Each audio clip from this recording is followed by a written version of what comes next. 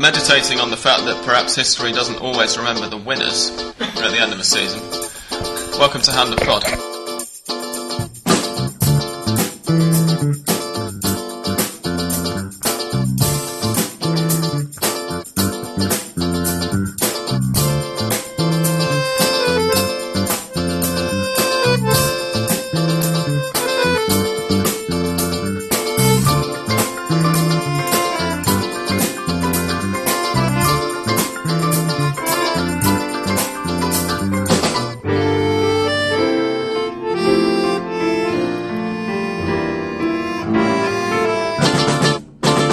Welcome, ladies and gentlemen. The very first thing to say before anything else, of course, is that you'll surely all already be aware that River Plate have been relegated.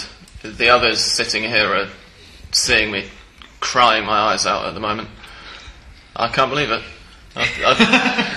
Nor can anybody here, I suspect. It's something that a lot of Argentine fans never thought would happen. Anyway, I'm Sam Kelly, as ever, and I'm here today in Ashley Pellet's lovely apartment. Hello, Ashley. Hello.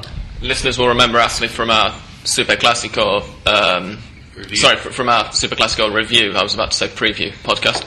Australian Dan, whose voice you just heard. Hello. Sebastian Garcia. Hola. English Dan. Hello. And a very special guest indeed. We thought we'd give him a leg up and give him the chance to be on a proper podcast for a change. Please say hello, Tim Vickery. Boludo! We are, of course, trying to review the Clausura as much as anything else, because the domestic season in Argentina, with apologies to Gimnasia and San Martín de San Juan, obviously we can't record Thursday night because the Copa America starts on Friday.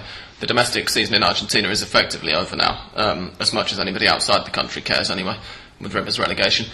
Ashley, you were there, so we're actually going to start with you, if you're ready to talk. I think it's... First of all, congratulations getting out alive. Yeah.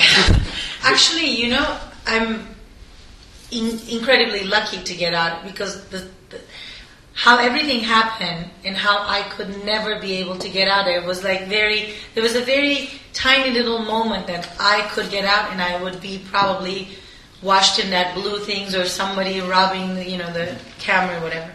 Everything started perfectly. Sunny day. So you were there with the TV camera?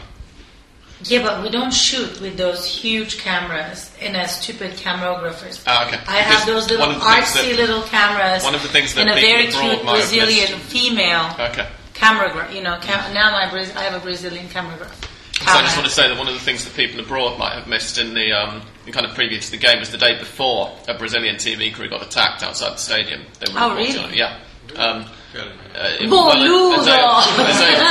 A day or two before the fans went to the Monumental to start hanging out the flags at the stands, and there was a Brazilian TV camera crew kind of reporting on the situation, and apparently they got.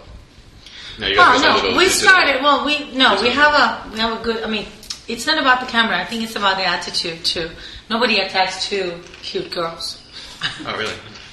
No, but we started with the good questions. We get there, it was lovely, we're talking about, so what if your team loses today? The worst case scenario, what would you do? Well, I will be really upset. And I always pick, by common sense, people to talk to who who have good aspects, let's say. And then we had our interviews, and then I was going to watch the game with San Martín, where the museum is. That side. Yeah, we actually walked in there. Which is effectively the posh seats. Posh seats, exactly. I was going to see the game with my posh friends from the River Club members, whatever. And then they told me, I said, it's all good, but you cannot take the camera. People here are very annoyed with camera. Why don't we give you the choice? Some co-studio, some guy walked us through the bottom and then put me in Belgrano, where the press is upstairs and we were down in the Planta Baja. Perfect family setting. Everybody was actually happy, almost. Nothing was going on. First part ended peacefully.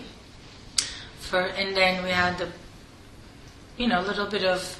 One cameraman was already attacked during the break because that was from a show. You probably know that there's a stupid TV show that they make fun of people all the time. UPC, UCPC, CQC. Caiga quien caiga. Caiga quien caiga. Okay, so that team, there was a reporter and a camera, and they asked somebody something, and there was a little bit of rumble there. They just took him out, and then they kick him out. Nothing else.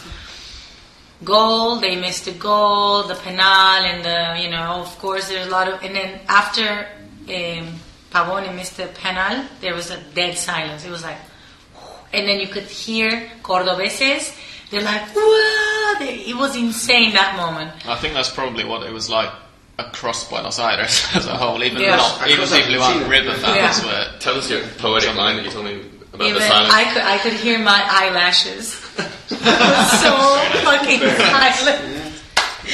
And then suddenly I saw a group of people coming in, but they were not like the family seat members of the Belgrano Baja Tribuna. Those little kids with, lots of facial jewelry, painted hair, like aspect of like they snorted something super strong right before they get in there. And then they started like sort of 4 of them there, 5 of them there, and they went closer to Borrachos del Tablón.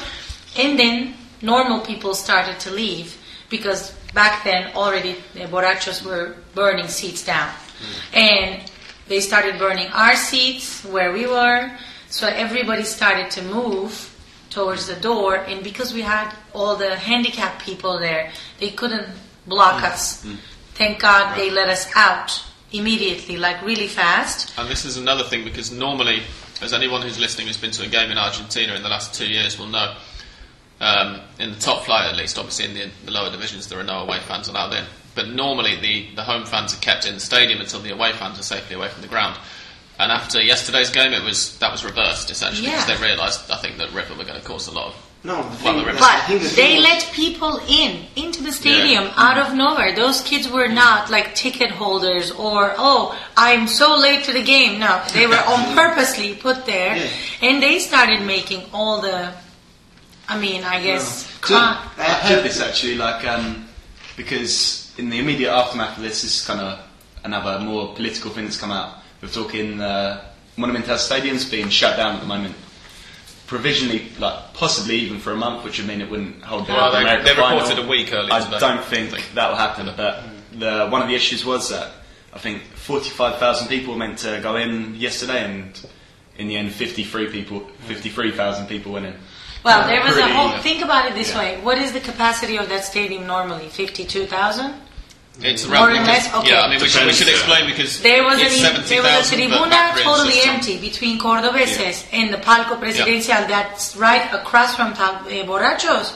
Nobody was sitting there. It was totally empty, and yet there were 50, probably even more people. Exactly. The empty sections are because the mayor of Buenos Aires insists, for safety reasons, on there was that many seats. I have 2 things to say about this. One is that I mentioned this in a previous episode, and it happened to me when I went there to River Plate as a kid. I went to watch River Gimnasia, and then for the second half they opened the doors for anybody which was around the stadium, and they entered for free. So that's probably what happened with all these people coming to your section.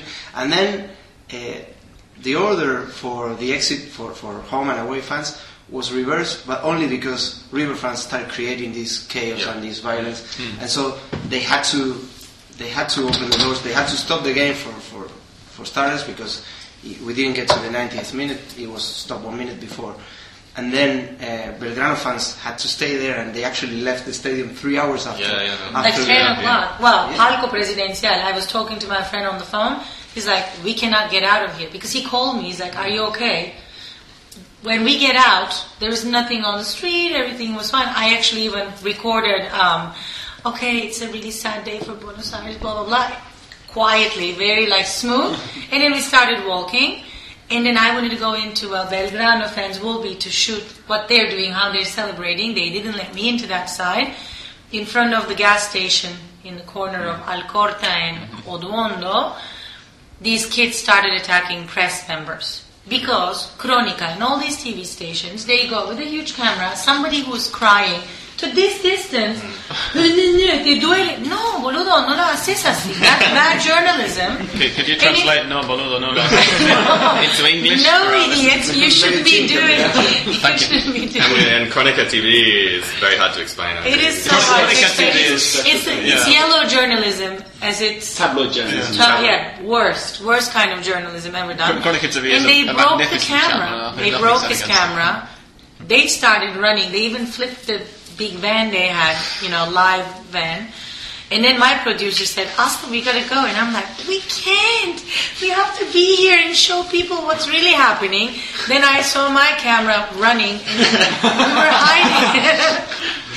We were hiding behind a van. And we helped this guy who was in a wheelchair to be put in the van. It was his van. And they were like, listen, you're not gonna get it. That moment, police was already, shooting people. Like there were bullets, plastic bullets in the water with the blue thingy. So if you get hit with it, then they pick you up from wherever you are in the city, supposedly. We get into the van and we drove like 10 blocks, and then they dropped us off and said, we were really lucky to get out. Then they closed everything. They shut down the gates, and people stayed around supposedly they were supposed to be around the stadium, but obviously they destroyed the entire neighborhood. Sure. Can I just briefly hijack your excellent podcast just to ask Azli a question? This is something that fascinates me. And people like myself who make a living from this, I think we all should have moments of doubt. I have them usually when I'm shaving. Getting up in 11:30 in the morning, thinking it's great getting up at 11:30 in the morning, but then wondering, having an existential crisis. Why? How can I justify spending so much time on this activity? And this was something that I was born into, but that's not your case. You weren't born into football. You've discovered the thing relatively recently. To become a journalist. Yes. Yeah. So when you see incidents like this and the insane passions that this activity generates in people, what are your feelings about this? And do you think this is mad, this is crazy? No, not at all. But I've been to worse situations when I was reporting about politics and economical crisis, and I've been gassed, I've been bulleted, I've been ran over. I like the chaos. But this was politics or economics. Yes. Okay. I draw the line like this. If I'm reporting about something that's really important, which was the case in this one, Nina looked at me and said, Asa, they are not doing anything for the humanity. This is bullshit. We don't have to shoot this. We can go. It doesn't worth our lives or what we have filmed already. We can lose everything. So let's go home. And let's give it a rest because we're going to watch it on television. That's when I stop. But I wanted to see what was really happening for my curiosity, because I'm a curious person. Because I knew that they were going to Chronica was going to show something, but I was going to be the only one who really knows what really happened. I'm a selfishly curious journalist too. I don't even have to share it with the rest of the people. What conclusions do you come to about the human being? I mean, you travelled to Curitiba, I think, with We couldn't. That was a big, sad story. I will tell you later. But people devoting so much time and so much passion and so much energy to this activity, how do you feel about this? Okay, when I was a student and I was living in Turkey, and I was a high school student, we used to do that too. When you don't have anything else to do, you totally support your team and you go with them. Galatasaray was a really good team when I was little. I didn't have to go to school the next day, so I would go anywhere with Barra Brava. So it comes down to politics, economics, and not going to school. Exactly. That's a perfect But I example. understand. If I didn't have anything else to do, I would follow my team, especially if they're winning. Maybe when they're losing and going down, I don't know if I would be there to watch the sad part. But I understand. But this was not about fans. This was organized crime. This is about politics. These people are not real fans. Real fans left and they went home crying. people who destroyed Núñez, I don't think they were really River fans. No, They were absolutely. mercenaries that, They get paid to do this in this country. and they're going to lose a lot of money with River going down. That's for sure. That's what they were angry about. It wasn't the fact that the team Exactly. went They down. were It was- angry because they were not going to They're get going to paid lose half their anymore. income, yeah. And this is the reason that during the first leg, I saw a few agency reports that were basically copied and pasted into British newspapers, seeming to suggest that the 4 or 5 people who ran up and grabbed Adalberto Roman happened in the second leg in the Monumental on Sunday. It didn't. right. It was during the first leg in Cordoba, when it was literally two or three guys, followed by a couple of others, got right onto the pitch and grabbed hold of Adalberto Roman, who's the River Plate centre-back, whose handball moment of idiocy gave Belgrano the opening goal from the penalty spot. And then, that's the same reason as well. I mean, by that point it was 2-0 and River did not look like getting anything from that game at all, even though there was 35-40 minutes to go. Yeah, but they were escorted back to the tribune by the police. Yeah. They didn't do anything. They helped them get back into the tribune, and that's something that is the real problem. And I think that's what eventually got River relegated. The mess this club got into by allowing or giving this group of hooligans so much power. Yeah. And I got asked this question on Twitter by followers. They said, but what do you mean when you say they are really powerful? You mean they get paid for travels? They get paid for the big banners? Salary. I said, no, they're even taking, not only they're hired by the club, they're getting a monthly fee or a monthly payment, they also got a cut from reporters. Ticket sales. No, they from transfer fees. Yeah. Oh, From yeah. Gonzalo Every player Higuaín needs to to Real pay Madrid. something to them, right? I'm not aware of Gonzalo Higuaín's, but I heard about Juan Pablo Carrizo's transfer to Lazio and how they got a cut of that Well, deal. why Juan Pablo is alive today? Because he gave a little more than he's got this week. Otherwise, he wouldn't see Italy ever again. He shouldn't, anyways. Last week we all sort of gave our ideas about what would happen to almost River suggested him if as a they went player. down.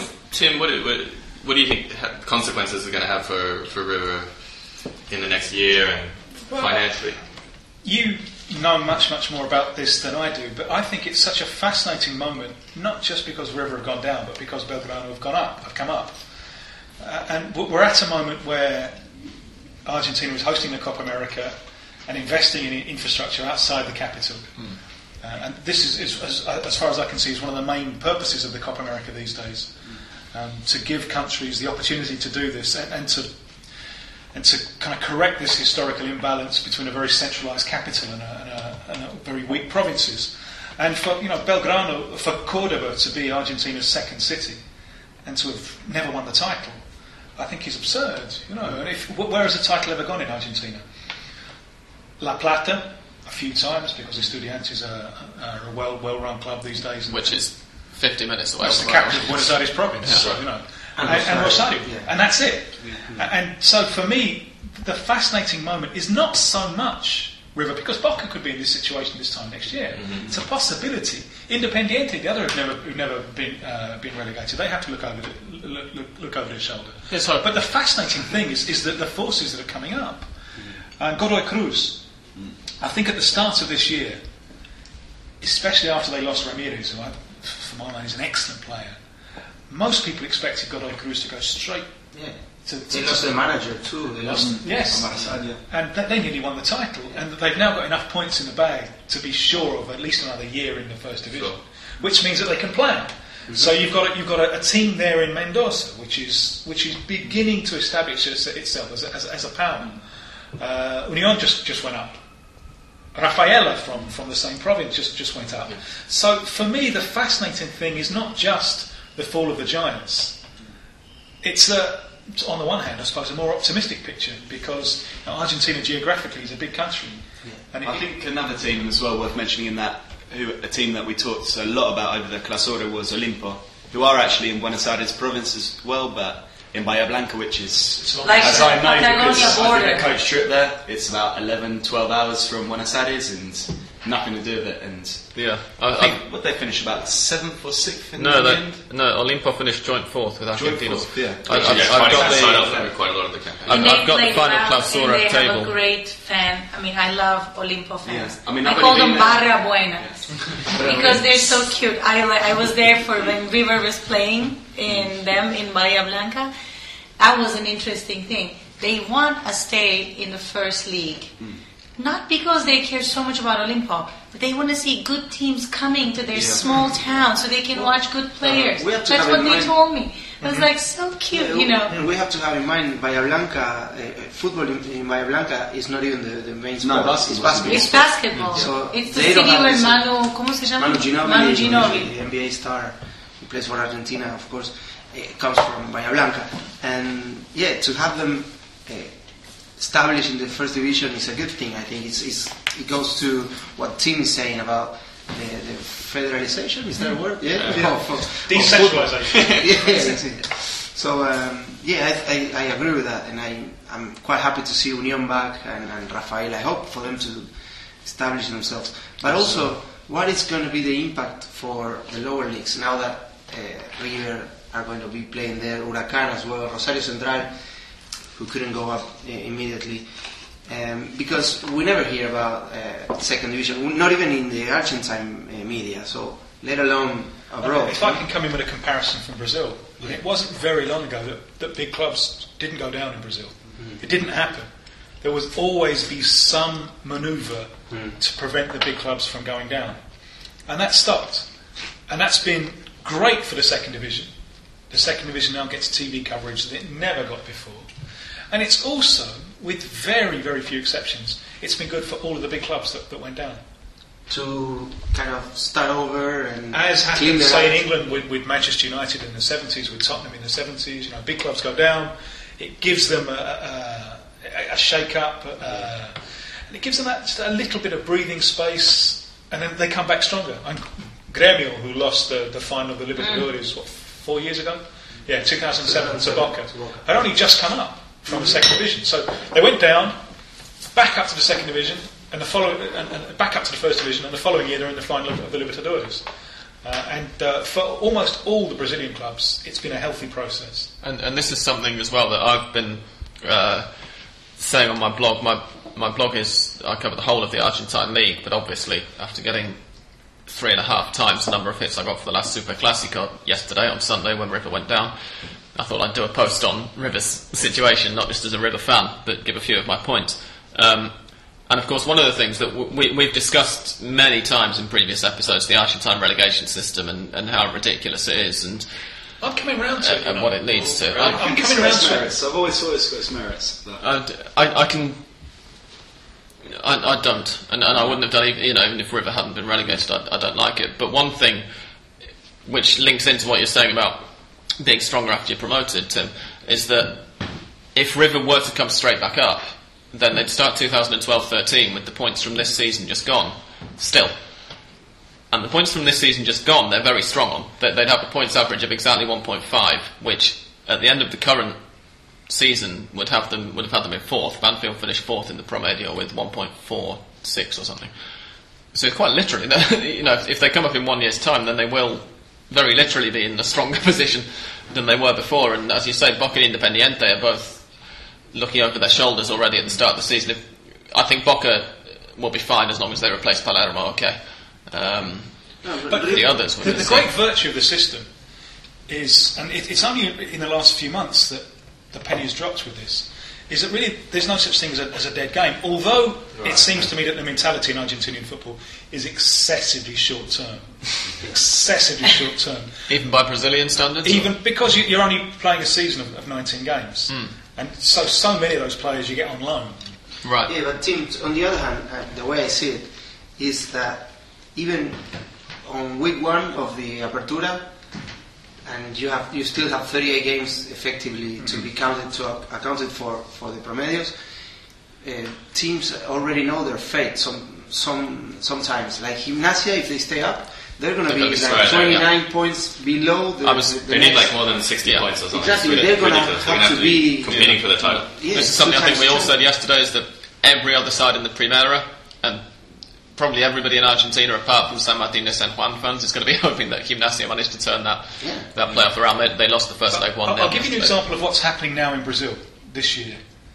This year, for the first time, the last rounds of the season they have 8 derbies. will be the big local derbies. Yeah, Why is this? Because over the last couple of years, at the end of the season, teams have been deliberately losing games in order to harm, with the full support of their supporters, in order to harm the prospects of their local rivals.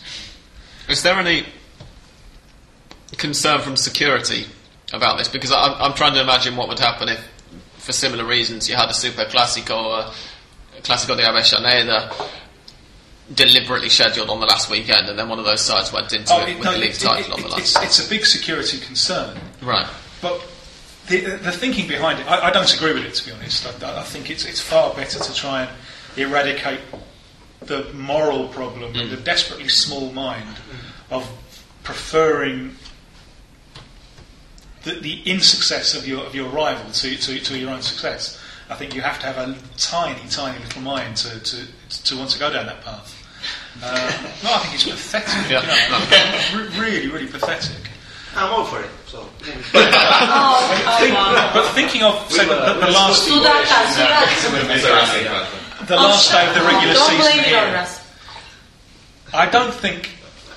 Well, I think that the relegation system in Argentina is in part responsible for the fact that Lanús were totally honest against River Plate. And Boca were because their points are still going to be valuable next season. Boca were totally honest against Gimnasia. So it because like squirrels, you're storing up points that might be useful in 2 years' time. Yeah, and even more immediately for the Copa Libertadores at the end of the year. Yes. Yeah, obviously, apart from River going down, some other things did happen during the first half of the year in Argentine football in 2011. Well, Palermo retired. Absolutely, yeah. Martin Palermo retired. As we hinted at earlier, in fact, I've got the real-life league table in front of me for reasons that will become clear later on. 2 sides from outside Capital Federal. In fact, no, I'm looking at it because... Oh, no, sorry, Lanús, Gran Buenos Aires. 2 sides from outside Buenos Aires finished in the top 5, Godoy Cruz and Olimpo. So well done to them. Although, having said that, the next 5 down are all Buenos Aires sides in the Clausura. Lots of other things happened, not least of which was Vélez Sarsfield winning the championship, which Did you possibly talk mentioned. about that? Like a team became champion, Yeah, but their no one's paid championship any was attention to it. totally shadowed by Palermo's retiring. Which the guy stole the scene so superbly. You're like, fantastic. Which we spoke about 2 weeks ago, in fact. Okay, you did. No, it's going to be a good trivia question. Which was the team that was overshadowed? When River got relegated and Palermo retired, and nobody will know. Maybe. But that also shows something. I think that's an observation. Maybe it's totally because I'm not really know this stuff as much as you guys. But imagine that. Even though Argentinian league is trying to open up to the provinces or the teams outside, no matter what happens, you can be a champion. Something happens to Boca or River, you're shit. Yeah, nobody ever knows about what happened to you. And this translates into the national team too. If you ever play for Boca or River, you have media coverage guarantee. The journalists are going to be good to you. The fans are going to support you no matter what. You have a group of cheerleaders, basically. Exactly. That's why Lionel Messi is not as popular as Zanetti. Carlos Tevez is, or Zanetti is another example. Perfect But example. Zanetti is more loved by press. I'm telling you. By Zanetti, press, maybe, but by the fans. Yeah, over the years. Zanetti's the guy who gets all the blame for the here. fact that Argentina haven't won a title since '93. They call him cursed, which is ridiculous. Ashala was the one who scored the own goal. I like Ashala, but is this the same in Brazil or even in Turkey or Australia, England? I mean, does it happen? Like if you play for Man United or Liverpool, you have kind of a protection. Well, I can say for Turkey, if a Turkish player plays in a foreign league, as far as I am observing, they're heroes back home. We don't leave the because it's sort of like once we were an empire and we, dominated some parts of the Europe. Now one of our players is playing in European League. He's a hero to us. and everybody supports, even they follow his team outside of Turkey, because he's a Turk playing there. We don't let him go. We're very somewhat different to Argentina, whereas players go overseas. In Turkey, it's not so much the big domestic clubs, it's more the... Yeah, plus only maybe one Turk goes and plays in a foreign team versus Argentines. Yeah. Tim, I'm trying to think of a parallel to the question. Well, in fact, we've got a parallel because Ronaldo retired recently. If that had happened at the very end of the season, as opposed to midway through the transfer window, if I remember correctly, at the same time as a side who'd been in the Brazilian top flight for, and I'm aware the Brazilian top flight hasn't existed for very long, but let's pretend it has for 100 years. Would anybody remember the side that won the league that season, or is there the same kind of obsession in Brazil with the equivalent of Argentina's Big Five or whatever? It's more decentralised just because Brazil is so much bigger. Right. And there are two main centres, which is Rio and Sao Paulo. So anything that happens to Flamengo in Rio or Corinthians in Sao Paulo has a huge dimension. And Vasco in Rio, to a lesser extent Fluminense and Botafogo are big. Sao Paulo are a kind of bigger version of Vélez, I think. Well organised club. Then you've got the two kind of sub main bases, which are Porto Alegre in the south and Belo Horizonte. Outside that, Atlético Paranaense from Curitiba won the championship in 2001. And had they won the championship on the same day as Corinthians went down, there's no doubt that everyone would remember Corinthians going down and not Atletico. But yeah, so there's a same dynamic. There's also a similar dynamic in terms of the public wanting home-based players in the national team. Okay. Perhaps even stronger than here at times, and especially now that the Brazilian currency is so strong, and they can hold on to their wonder kids for a little bit longer now, and they can also bring back established stars a little bit earlier. So I think that the relative strength of the Brazilian league is far more strength in depth than the Argentinian league at the moment, which increases the calls. It tends to be a little bit results based. I'm sure it's probably quite similar in Argentina. When the national team is winning with foreign based players, the fact that the players are foreign based is not an issue. Right. But when it's losing with foreign based players, they're all mercenaries. They don't understand our reality. They don't sing the anthem. They don't sing the anthem. Kick them out. They don't want to get hurt or they get injured while playing for the national team. It's something that in Argentina it seems to change from week to week, because of course in Argentina you have three national teams running alongside each other. You've got the domestic national team, the European in inverted commas B team, and the actual Selección national side. They seem confused about who they need to hate anymore and who they need to love. And who's an international, who's not. Exactly. Yeah, exactly. Well, the whole thing's mad anyway, because, say, this week you're cheering for Enzo Perez to be included in and then he goes overseas. And then next week he's gone. I remember this very situation happened in Brazil with Ramírez. The day that he was first called up to the national team, 3 years ago, he woke up that morning a player of Cruzeiro in Brazil, and he went to bed that night a player of Benfica in Portugal. So at the start of the day you want him in, he's one of us, and at the end of the day he's just a mercenary. No, it's madness. Well, I've heard calls for it's great that Carrizo is in the team because he's a locally based player and stuff. But basically because he failed at Lazio. If he hadn't failed at Lazio, he would still be in Lazio, and we don't like him. But because he's come back and got relegated with River, and now we like him. That is another issue, perhaps a totally different issue. But what on earth has happened to Argentine goalkeepers? They should be wearing clown suits. And also, let's bear in mind, Carrizo, who is, I think, probably one of the best three.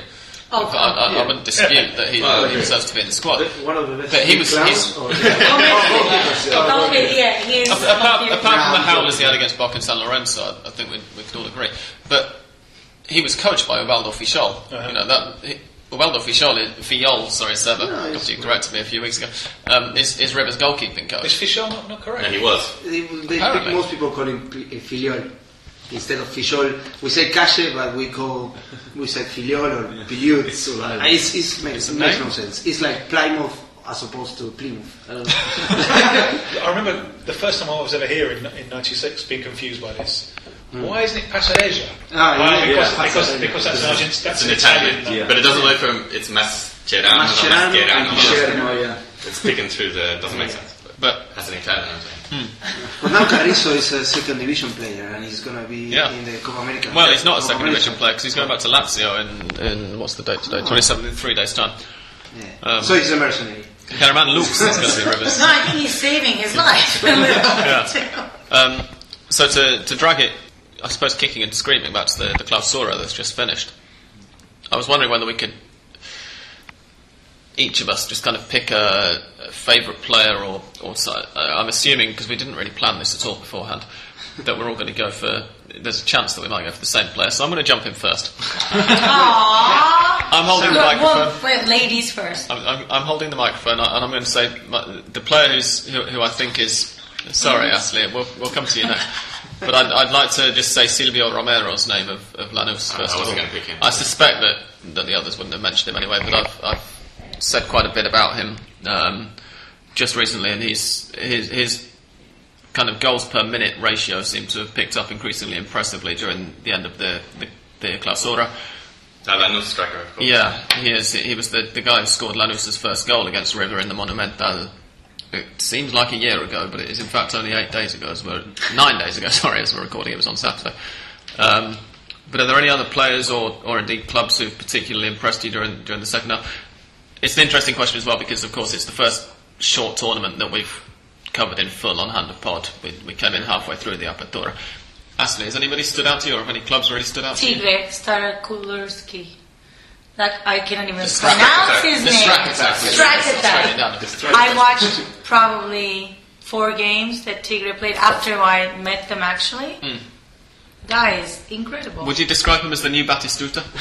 I wouldn't be able to. I'm not qualified to say that because I wasn't really into Batistuta to compare. You're not into. I'm too young to comment on Batistuta. No, but I think the guy is. He's talented. I see him as a new Tevez, but not because he played similar way, because his face is very similar. Oh God! He's quite a lot taller. He's quite a bit taller than Tevez. I think he's about 6'3". He's like 6'3". The guy is huge. He's a little taller, but the face is.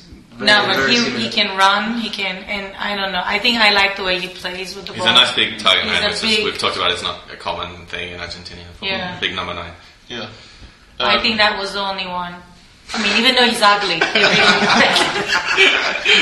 because they always pull my hair back. I like the good-looking players, like Racing. Almost everybody from Racing, especially. So Racing is a club you've been most impressed by, then, in that case. No, unfortunately, I was really upset after like maybe the 9th week.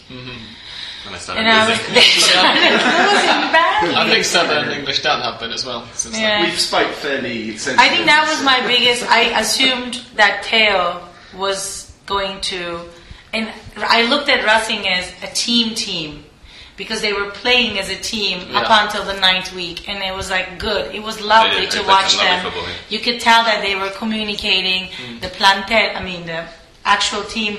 Wasn't like one day you play, 2 weeks later somebody comes. No, it was like a good. And then suddenly everything changed, and it was only Teo. Teo, almost, isn't he the second best goal? He was joint top, 11. Joint top, yeah. Campora. But aside from him, nobody actually played. And Jacob got injured. And he is a good midfielder. I think he was a really important factor in Racing's losing after the 9th week. Who we've just heard is going to... Did you say Catania? No, I said Udinese. It's not anything secure. Napoli, Udinese. An Italian team. I'm going to go around clockwise. So, Australian Dan. I think I know who, for example, Dan is going to say. Probably Valeri, who stood out. So I'm going to say I've been really, really impressed with Rodrigo Batalla in Huracan, in a team that was really terrible. This he's in the Argentina under-20 team. He's as well a number 5, a supposedly defensive midfielder, but very, very... He's quite big, he's quite tall, he's going to beef up a little bit. He's skinny at the moment, but in terms of prospects... Well, he's 19. Yeah, exactly. In the next 3 years, he'll get more solid, but... apart from being a good defensive midfielder, he does get forward. He runs forward and joins the attack and playing 1-2s with other players. And he's got a good shot on him. He's got a nice pass from deep. I think he's. If I was going to buy like one player from the top division, it would be between him and Lamela. I think he's a really outstanding young player. So that's. Do you have that kind of money? What would you use him for? Well, if I owned a European team, or a can of down, remember, so Dan wouldn't have to shell out quite so much. Right. No. It's the same as probably get Lamela, River are down, so I think you can get it for like €5 million. Yeah. If any investors would like to offer Australian Dan some money to get Mars, then Seba. Yeah. No, for me, it's going to be Diego Valeri. I think there were lots of question marks because he was coming back from Europe. Yeah, he definitely couldn't make it there for Porto, and for Almeria he played not so much there.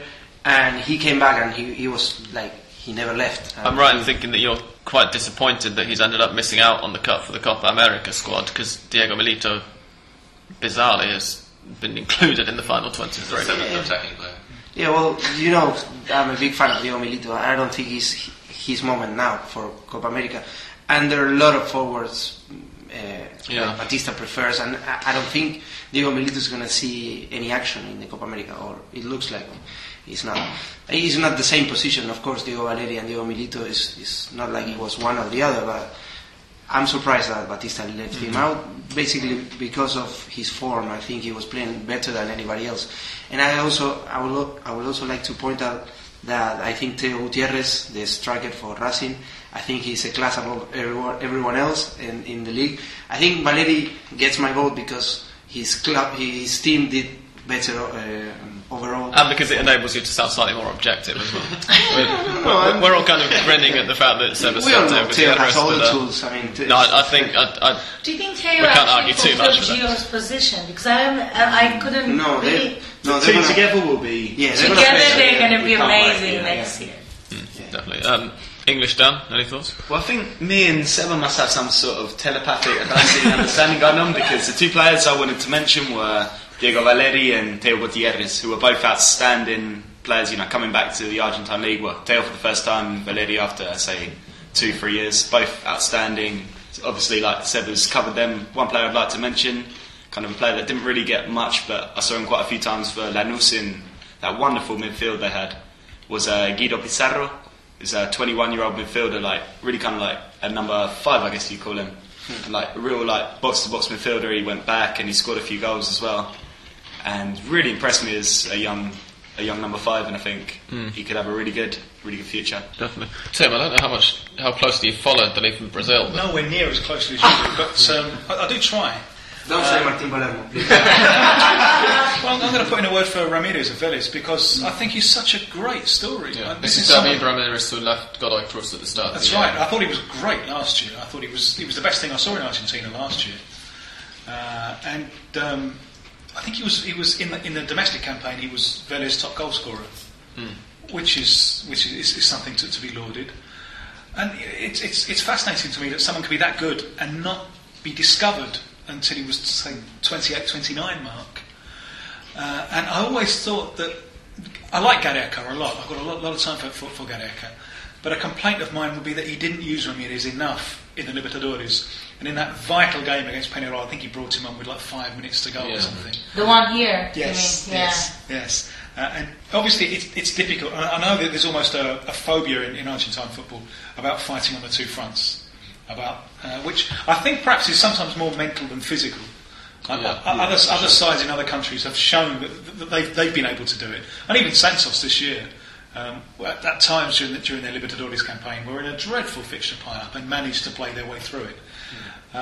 But with this phobia that exists in Argentinian football, it was clearly difficult for Vélez to fight on the two fronts. And maybe Gareca used Ramirez more for the domestic stuff than he did for the Libertadores, and was rewarded with the title. And Ramirez as top goal scorer, and he creates so many goals as well. And if I'm right, the two that Vélez scored away against Liga of Quito, which is one thing. If you look at the scoreline, you think it was easy, but it wasn't easy at all.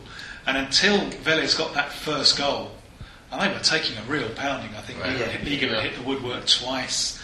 But both the goals were set up with just inspired passes from Ramirez. I see him as such a complete talent. And there'd been a big fuss in Brazil, certainly last year, not quite so much this, about Conca. playing with Fluminense, playing very well with Fluminense, and Montijo as well with Cruzeiro, who's been doing well. For my mind, Ramirez is a step better than both of them. And if he was younger, I think he'd be in the Argentina squad. He's what, 30, 31? Yeah. How about Ricky Alvarez? Thank you, Ashley. Everybody's talking about those 4 words that you've just said. How about Ricky Alvarez? They're going to gain us about 500 listeners. The way I expected him to play at the last game here in Vélez Peñarol. He was a big disappointment to watch here at Vélez Stadium, and I went to that game just to watch him. But up until that point, everybody was talking about him. That's why I was curious. I'm like, what is he doing? I'd love your opinion of him, because from an Arsenal point of view, I can't see where he's going to fit in. I can see exactly where he'll fit in on Arsenal, but I should say, after saying that I'm a Manchester United fan, so I'm taking the mickey a bit. Wenger loves his 4-2-3-1, and for me, Alvarez he doesn't have the pace to be the wide midfielder on the left side of that midfield 3. He's not express pace. That's not really his game. I think they could play him on one side with a faster midfielder. Say if they played him on the left with Walcott on the right. Perhaps, but certainly I don't see him in the 2 because he's not all round enough to be in that first line of 2 midfielders. So I don't quite see where he's going to fit in there. I would love to. I mean, you've seen more of him than I have. Probably the one thing I'd say about Alvarez, which people should know, is that in Vélez he wasn't an automatic choice. Right, The way I've seen him, I've been very impressed with him at certain points, but the times I've seen him and he's most impressed me has been as like an impact player when he's come on with, say, half an hour, 25 minutes ago, and he's done some magical things like really kind of breaking tired defences, skipping past, because there's no question he's got brilliant control on the ball, he's got an excellent shot, he's a very good player. But over the 90 minutes when I've seen him play for Vélez, for example, in that Peñarol game, he's not done anything to kind of to show me that he's a player who can play week in, week out. No, absolutely. High standard. But if we're talking Arsenal, Sami Nasri plays that position at the moment. Would you conceivably put Alvarez in No. Only as I say, he could come on and do serious damage in the last 20 minutes, but can you pay 15 million euros for a player who's going to play 20 minutes a week? No, I agree totally with what Dan said. I don't see, at least in the next year, I couldn't see him being a starter for Arsenal, maybe an impact sub, but perhaps, training with the team and stuff in 1 year, because we all know he hasn't played a lot of He's had injuries. But he looked weak, like he was trying to avoid contact almost. He was like avoiding very close situations. He's got Bambi legs. Bambi legs, yeah. Probably I would have said chicken legs. The other one was good chicken legs, though. It's Lamela that you talked about it, and I read about him. Lamela's more of I like to say like a pony. He's got that kind of demeanour when he walks. So he looks like prance, But he also was playing much more. He was getting into the game at the beginning of the season.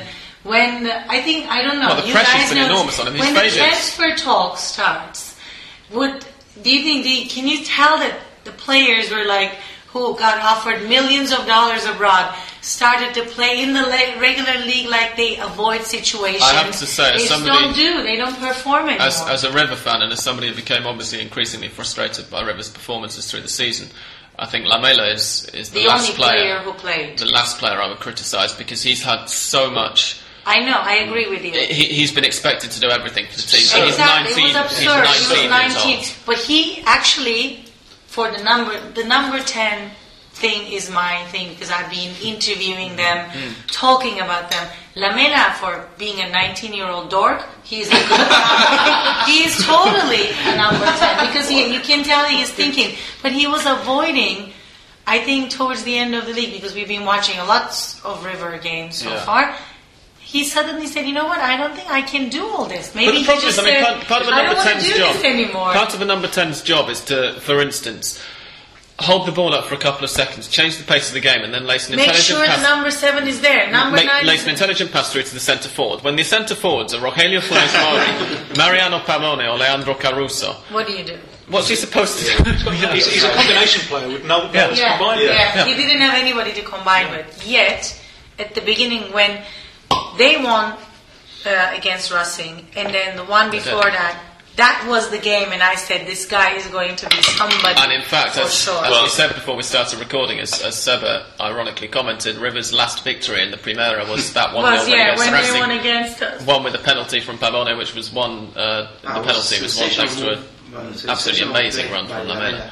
Well, Lamela, I think we can say is in terms of maturity and composure, I think we can say he's probably ahead of Ricky Alvarez. I would say he's got a little way to go. The cameras picked him up, as those of you who watched the game, which possibly a lot of our listeners were doing online, will probably have seen they picked him up punching a Belgrano player, which should have been a red card during the first leg on last Wednesday.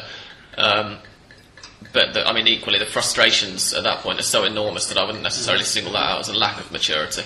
Exactly. Let's talk about. Can we talk about maturity? Comparing a little bit. Can we talk about Neymar, please? Oh no. Let's talk about Neymar. They hate him so much. But Tim, would you describe Neymar as the next Pelé? No, please. No. He'd be such a good soundbite. He's not the next Pelé because he doesn't have the body to be the next Pelé. Sure. But he is an extraordinary talent. He's. I think he's the brilliant but petulant boy prince of Brazilian football. I love that line. It's got two B's, it's got two P's, it's got it's great. Do you not think he should get a haircut? Yeah, well, this is part of his image and part of the thing he's got going on around. You talk about haircuts when you've got lamella in your teeth.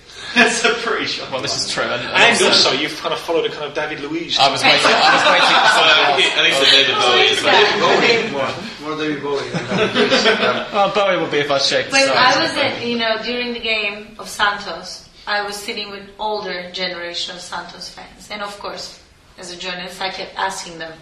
Pele was sitting there with the 63 squad on the presidential, whatever, the and his palco. 2 sizes too large Santander red jacket, we should say as well. Yeah. He was interviewing for a job at Butlins. That's the only explanation I could find. Is there nothing you want to do for And money? I was asking them, well, you remember Pele playing, some of them did, they were little kids, and then now they're seeing that. And I was like, do you think he's up or he's in the way? And they're like, no. It was like uncomparable. For Brazilian audience, do you think like Pele is one of those players that they would never have comparison? Because before Neymar, there will be other players to name because he's too young. Which is almost not fair on Pele, and you can see so many similarities in the Pele-Maradona thing.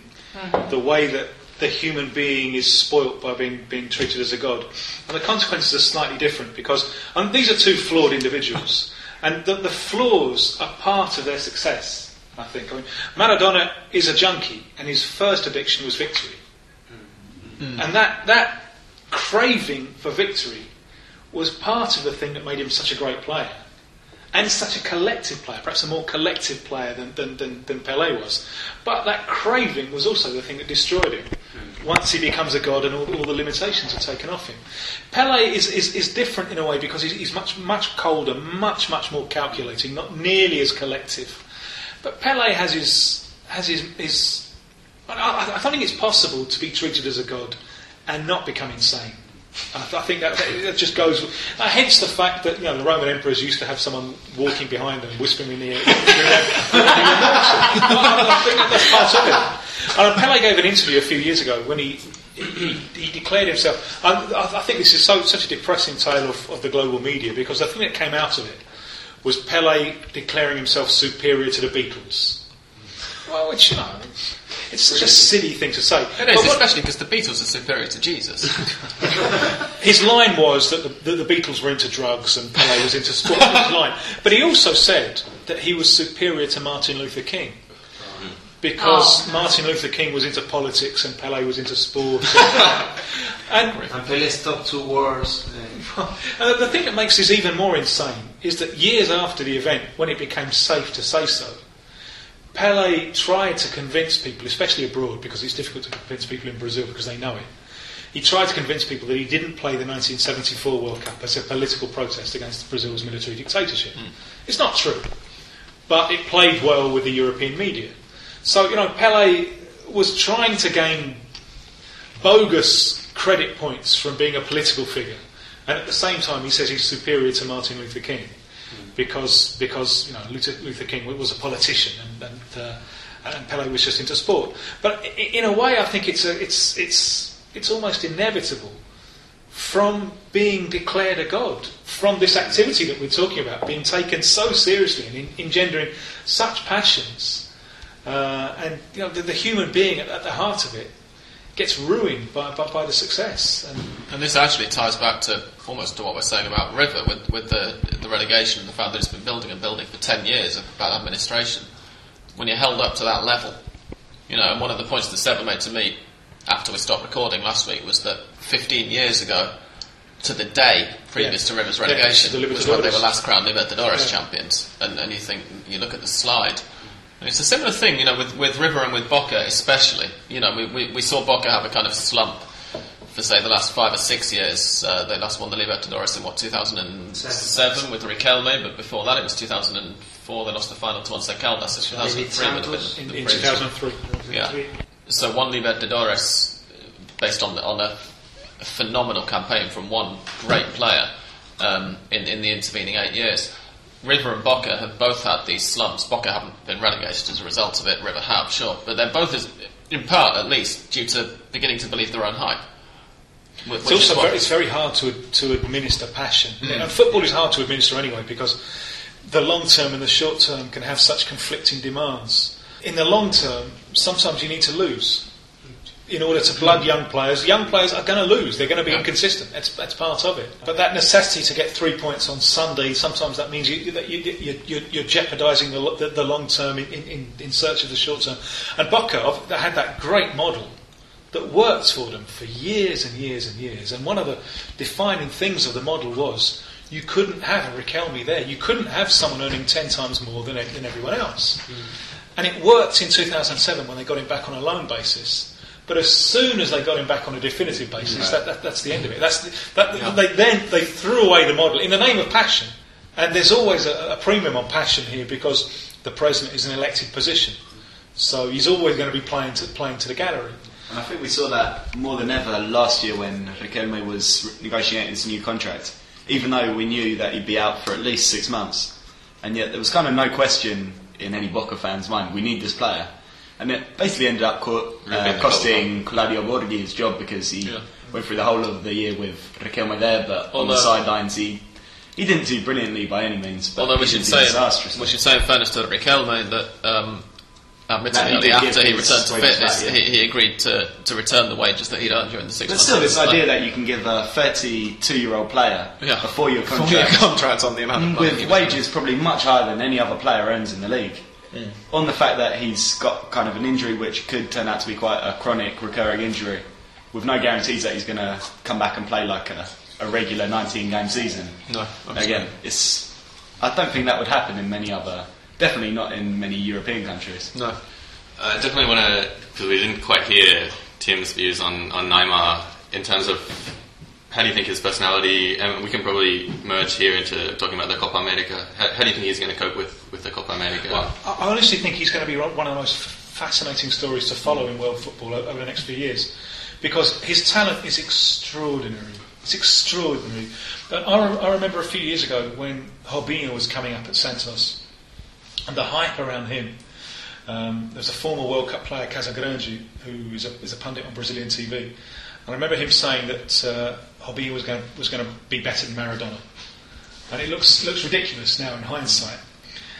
But that hype is more justifiable about Neymar than it is about Robinho. He's considerably better at the same age than Robinho was. Sorry, Tim, I'm going to interrupt for 1 second, purely because having spoken to a few Brazilian people on holiday about football and then told my friends back in England what they were saying later on, I feel I should translate for British people who aren't used to hearing Portuguese. Robinho is Robinho. Yeah. I get stick for saying... Yeah, I'm sure you've been in Brazil for a long time, so... What can you do? In 1-against-1 situations, he is a genius. You never know what he's going to do. He can go either way. He's got a lovely burst of acceleration. His control of the ball is instant and stunning. His vision, he can see the killer pass. He's not just a selfish player, he combines well. And the thing that really sets him apart is the cool precision of his finishing, which is amazing. Yeah. And he can just roll the ball beautifully into the far corner. As he did in the Libertadores final. Indeed, yeah. And it's almost like Jimmy Greaves. He realised he doesn't have to burst the back of the net in order to score a goal. Although if it does need some welly, he can give it some welly. So the talent is amazing. The downside of this is the hair. Over the last 15 years or so, the criteria adopted by Brazilian referees has gone mad. Really, I think a lot of this is the explosion of cable TV. What do you mean? Like everything's a foul. Okay. Any physical contact is a foul. And a generation have grown up, and Neymar is the worst exponent of this I've ever seen. We agree on that. I have been saying this about Neymar. And in fact, all we had a Santos supporting fan on for a Brazil special pre-Copa America about 2 or 3 weeks ago who said exactly the same thing. He was a Santos fan, and he said what I assume you're about but to he also said that it makes sense that this kind of thing happens because they need to protect the stars, like the people, the players that bring people to the stadiums. The idol is even more important in Brazil than it is in Argentina, because Brazil is a more individualistic society than Argentina. And you see this in a way that the fans respond. And the Argentinian fans are so different from Brazilian fans. But surely they're much more collective. I'm just wondering, because to me the ultimate expression of the idol within Argentine football and how important it becomes was the fact that they were stupid enough to appoint Diego Maradona as their manager. You'd never get Pelé managing Brazil, surely. Although, had he been a coach, it's a possibility. But Pelé would never... But had Pelé been a coach, say, a decade and a half ago and coached 12 matches and lost most of them? Well, Pelé would never have put his prestige on the line. No, of course not. That's part of Pelé. But that's one thing that I did, much as I think he's a raging idiot, that I did admire Maradona for doing, was at least he was prepared to take the risk. And he took the risk in '94, and he played that World Cup and it was a short cut that he took. But Pelé wouldn't play '74, and that's for financial reasons and for reasons of protecting his own prestige. Right. But with Neymar, he goes over all the time. And this is something that Robinho, for example, has never really been able to get used to in European football. That the criteria of fouls is different. They grow up like spoilt kids in Brazil, and Neymar is the most spoilt of all of them. What's Neymar's background? Because I know that favela. Some people said this about Kaká, for instance. He's a very middle class. No, Kaká's comparatively rich. He's the son of an engineer. Yeah. Neymar is favela, but he's been out of that for a long, long time. He's been on big money since he was 13. Right. Because they discovered him so early on. Yes, yeah. So he's a father now. He's going to be a father. Yeah. But there's children, babies making babies. But I want to listen to your opinion about. Some people can play. Remember, we were talking about that before when I talked to you first time. Some players do well, Brazilians abroad, and some would never. What do you think if Neymar decides to take one of those off? Would he be a star there, or he's better off staying in Santos? Could he cope with a cold, wet Wednesday in Stoke? I'm very glad he didn't go last year. I think that would have been a huge mistake to have gone last year. I think he's grown, and especially during the final stages of this Libertadores campaign. I think he's grown immensely during that. I don't know if you saw him during the South American Under-20s. Yeah. He was great. He was also terrible. Yeah. The game against Argentina, which for them was the big game, he was terrible. He was awful. He didn't want to play football. He just wanted to dive and argue with the referee. And I'd like to say as well, I was actually at the Copa Libertadores first leg in the Centenario with Peñarol. And it was a very similar thing. Like, he got booked, I think, within 20 minutes of that game for a fairly blatant dive, and he was still good. Like, I'm saying fairly blatant, sorry. All of the live updates I saw were laughing out loud almost about how I'm trying to be diplomatic here, you know. But I saw in that game, he had the whole of the Centenario against him, apart from, the 2,000 Santos fans there. And they were, whistling. And it's got to be for me, I don't like... This is never a thing that I like to, overstate this kind of influence from the fans and the pressure. But for me, it seemed like this was getting to him. Like, he didn't like the fact that the fans were on his back. I think it was so much the fans. It was specifically the referee because. But I don't think it helped that he had 60,000 people whistling every time he got the ball. I'm wondering, say a hypothetical final in the Monumental, Argentina-Brazil, and 60,000 Argentina fans are whistling his every move. Is he going to be able? Has he got the mental strength to rise above that? It's such a fascinating question. I think Amarillo, the referee in that game, did him a huge favour. Yeah. Welcome to the adult world. This is what you're going to have to put up with. Yeah. Because he was booked for diving and he was repeatedly warned. Yeah. I'm going to get. If you do it again, I'm going to send you off. And he was intimidated by that. Because players of this type are confidence players. It's a one-against-one situation. Confidence in this situation is never an abstract. The confidence comes from your own perception of your capability to beat the defender. Now, if you know that you're going to get a cheap foul, your confidence soars. But if you take that away, you're basically taking the whole side of your game, the whole aspect of your game. Sure. If you've got the option, you can either beat him fair and square, or you can go down and get a foul. That's two good results. If you take one of them away, it puts all the focus. You have to. Why has Robinho flopped in European football? I think largely because of exactly that reason. And Neymar is going to have to cope with this situation. And Neymar's diving is even worse than Robinho because he's younger and he's grown up in this environment where it's tolerated. For me, the thing comes not just... I said the explosion of cable TV and so on, but there's also another factor, which is the replacement, and this is a huge generalisation, but the replacement of old-fashioned street football with futsal. Because old-fashioned street football, and the only rule is handball. Apart from that, it's a total free-for-all. So the talented player, and this is where Terry's got his guts from, the talented player, he has to develop self-defence strategies. And one big self-defence strategy is knowing when to get rid of the ball. You get them instead, and because urban Brazil has become so dangerous and has grown so much, it's swallowed up so many of the spaces that were used for this informal street football, and they've got them inside in this organised futsal environment with a referee. You get a referee there, then you got the diving all the time that you don't get in street football. I was talking to a guy a couple of weeks ago, a foreigner in Brazil, who was coaching football lessons in one of the suburbs of Rio, one of the natural homes of Brazilian footballers. And he was saying that they're 8 years old and they're diving and asking for waving imaginary guards. No way. Yeah, because they see Neymar do it. It's what they see. So in that sense, I think Neymar is the fruit of the poison tree. And because he's grown up in this cocoon, if you like, it's going to be harder for him when eventually he does move out of the cocoon. And there are other, as you say, the petulance, there are other temperament issues with him. And the foul that he committed last Wednesday in the second leg of the Libertadores final, it was an over the ball thing on Gonzalez. That's a red card offence. And that was him snapping under the provocation. But going back to this point about the diving, obviously I think I've watched Brazilian football quite a lot because before Fagol I used to cover it as well as Argentina, and it is incredibly frustrating. But I think a point me and maybe Seba as well, this is kind of a theme close to our heart, related to one of the players who won't be playing in the Copa America, Gio Moreno. We saw him on the first day of the Clausura against All Boys, and he was, the revelation of the Apertura. It's, not just Racing fans saying this, pretty much agreed.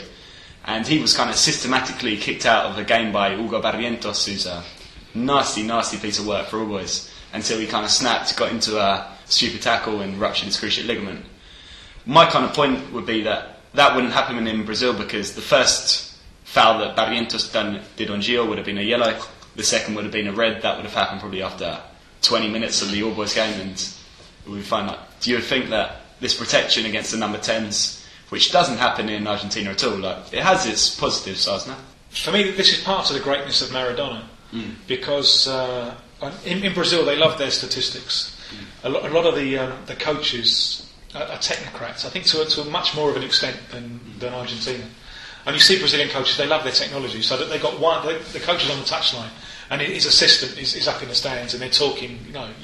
You don't see that so much in Argentinian football. I think they love their technology, and one of the stats that they love, and Brazilian physical preparation, I think is light years ahead of what goes on in Argentina. It's one of the reasons that Brazil produces so many good goalkeepers, because the physical work is so much better. The Argentinian goalkeepers look so small, but in Brazil they love the statistic of the fact that in the mid-70s players were running an average 5,000 metres a game. By the mid-90s it was 10,000 metres. So that doubled. And that's essentially Maradona's career, the mid-70s to the mid-90s. Only in 94 do you get the necessary legislative change, which is to crack down on the sliding tackle. If you look at some of the punishment that Maradona took in his time, and these days it wouldn't be a red card, it would be a jail sentence. And it was amazing. Some of the tackles, they were horrific. Messi wouldn't have survived, I think, in the environment that Maradona played in. But also, so clearly, just to answer his question, clearly there has been progress, because that was unacceptable. The kind of punishment that Maradona took was unacceptable. But I think you can take that too far. Because one thing that you're seeing as a result in Brazil is a lack of midfield elaboration and midfield interpassing. You don't need it. You just want to fall down on the edge of the box and you got a free kick. So why bother with the 82 side? That wonderful midfield passing. It was almost like a team of magicians. They hit the ball and suddenly revealed it. And they hit the ball there and suddenly revealed it there. That's not going to work in a podcast at all, is it? They hit the ball in one place and brought it out. Tim is throwing his hands in one direction and the other while saying this. And Tostao is over there. You can see. I wanted to film tonight so much. My producer said, in order to film this conversation, you would need 8 cameras all around your small apartment to get the idea. Before you even take into account the appearance fees that myself and the there's certain experiences in life, as a journalist or a human being, that you don't have to share with audience. It's just to you. It's priceless. And I'm sorry, audience, but we're very lucky. We're lucky that we're watching him live, talking to us. Now, one thing before we move to other subjects, back to the Neymar and the first leg of the Copa Libertadores. For those who haven't seen the game, Neymar dived in the first half, got a yellow, then dived a couple of other times, and as you said, as Tim said, the referee Amarilla warned him that he was going to show him a red card, and then when they were coming back to play the second half, I was watching on TV, and they were actually interviewing Neymar as he was walking on the pitch, and also the coach Muricy Ramalho for Santos. And you said that Amarilla did Neymar a big favor there, like welcome to the other world. I'm thinking Muricy Ramalho went the other way, because he said, hey, what do you expect? He's only 63 kilos. He threatened to substitute him off. Exactly. He said he went to the referee and said, hey, do you want us to play? Can I keep Neymar on the pitch, or are you going to send him off? Like, kind of indulging Neymar into this kind of behavior. So is it the same with other coaches? Is that the mentality? Like, do they do this just to protect their job? Because if the star player is not happy, they could be the ones. I'll tell you an old story about turning up for training on time. I heard that on your Please, I don't know. It's amazing. I can't remember which team it was. We're going back years now. But the star player was late for training. Everyone's already out there training, and the star player turns out late. And the journalists around, they turn to the coach and they say, "Well, what are you going to do? Are you going to fine him? Are you going to drop him from Sunday's game?" And he said, "No. He's on time. All the others were early." and that shows that the figure of the idol is so important. So important. The figure of the idol. I remember the first game of Adriano when he first came back to Flamengo. This is maybe 2007. I was there, I think. Yeah. And Adriano, when he previously played at Flamengo, the fans hated him. They just booed him all the time. But he'd gone away to Italy and he'd become the emperor, and he'd become a much celebrated player. And just his presence on the field trickled the crowd. There was almost a full crowd at the Maracanã, 60,000. And if you look at Flamengo's previous game, there were less than 20,000. And that thing of the star player. And there's much more in Brazil, I think, of the idea of the team doesn't represent me. I support the club, but this team doesn't represent me. But if it has an idol, it does. That's what neoliberalism does to third world countries. You have to be individualist. You're the star. You don't give a shit about anything else. Well, they have it here with Ortega. Well, I wanted to bring Ortega in back because talk about Ortega from Coming Late story. Mm-hmm. I was interviewing a couple of fans about Ortega because he played in Turkey, and I said, "Well, the guy is a drunk. What do you want me?" He's like, "It doesn't matter. Yeah. When he plays. He doesn't have to." The fans were actually supporting the idea that if you're a star, you can be a drunk. You can beat your wife. You can never show up at the training. But that one position that make me happy at the next game against my rival is worth everything. Didn't Romario record a samba song and he was singing "Trenar para qué, it was a comedian who did it about Romario. So I got it twisted. Well, but the thing is, what would I be training for if I know what to do? If I already know what to do, what's it? Yeah, I wanted to mention Ortega as well, among others,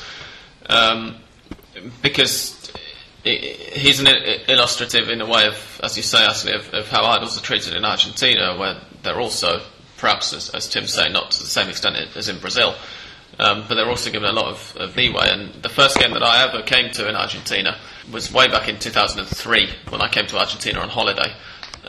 When you were 12? No. I was 19. It was the first day of the 2003 Torneo Clausura, and it was, as I've mentioned before, it was Javier Mascherano's first team debut for River Plate, after he played his debut for Argentina, of course. But it was obviously completely overshadowed because nobody fully appreciated who Mascherano was at the time. I only found out 2 years later that had been the first game he played. It was Marcelo Salas's return to River. And so I wonder whether some of this business with the idols and with club fans turning out in the way that you've just described that they did for Adriano comes from the fact that in Brazil the economy is obviously much stronger than in Argentina, and as you've mentioned earlier on, clubs can afford to bring these players back from Europe, whereas in Argentina that's not happening quite so much at the moment. We've got at the moment, say in the wake of River's relegation, Cabenaki, for instance, suggesting that perhaps he might come back to River. Because he's failed everywhere else. and fully aware that he'd have to take an enormous pay cut to do so. But as you say, it's almost players that failed, with the exception of somebody like Riquelme, who fell out with various club directors, or Beron, who famously didn't really fail anywhere as such, although he was perhaps underachieving in England. It's not so much a point of... Estudiantes didn't have to be able to afford Beron, because Beron's commitment to Estudiantes was never in doubt. Sure. Whereas when Ronaldinho comes back to Flamengo, when Adriano comes back to Flamengo as well, when Ronaldo moves back to Corinthians, all of these are happening, at least in part, because of there's some money involved, because the clubs can afford to do this. I feel the club there. Yeah. Well, there's a glorious exception, Juninho. It's a wonderful exception. And in England as well as Brazil as well. Yeah, but there's something that I've never understood about Argentina. I always think that people and nations can only be understood by trying to get to grips with their contradictions. And you're going to talk about the Iron Maiden haircuts, or no. We call them mullets. Nobody else uses them. The thing that I've never understood about Argentina is, on the one hand, it's such a almost enlightened society that loves to debate. Mm-hmm. And with a certain amount of logic. It's a society that reads, perhaps less now than in the past. But there's a logical, dialectical debate going on. It's an intellectual... one of the things Buenos Aires during 2011, completely unrelated to football, but it's UNESCO's World Book Capital. Uh-huh. I think it's got more bookshops than any other city in the world. I think this has been officially kind of statistically verified. So you've got that on the one hand, but on the other, there's this extraordinary and totally impossible to understand passion. And the story of Evita, it's insanity, and with all the things that happened to her corpse, and Perón's hands being cut off, it's just madness. There's almost a search for some kind of transcendental religion going on. And this contradiction between the logic and the extremely almost spiritual, which I think you see in football. You see football as a kind of secular religion. Yeah. That's the contradiction of Argentina that I will never understand. Well, they say Peruvians come from the Incas, Mexicans, they come from Aztecs and Mayas, and we come from boats, and we got maybe the worst from Italy, Spain, and other places. And it's a really difficult. I can see why people will find it very difficult to analyze or to understand what's going on in Argentina as a society. And sometimes I find myself like when we discuss something about something about history, like when Columbus first got to America, and I take the part of the natives, but I'm coming from European backgrounds, and my family is from Italy and Spain.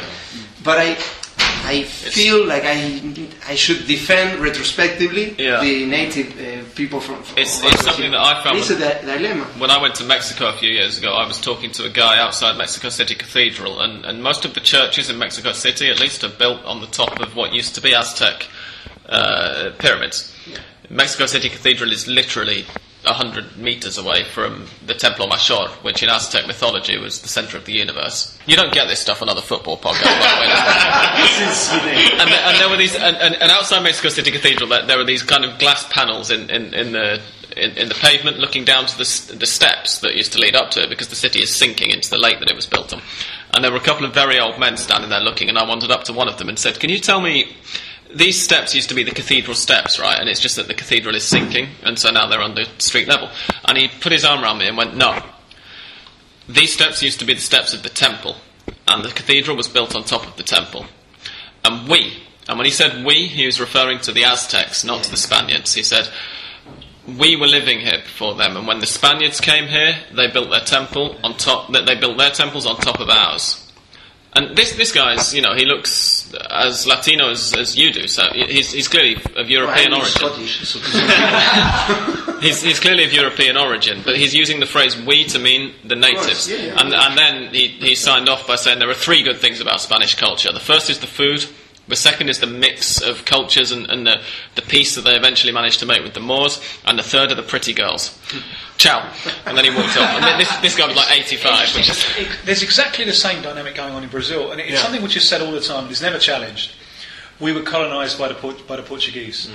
But the vast majority of the Brazilian population are, well, not necessarily Portuguese, but from wherever, they are colonisers.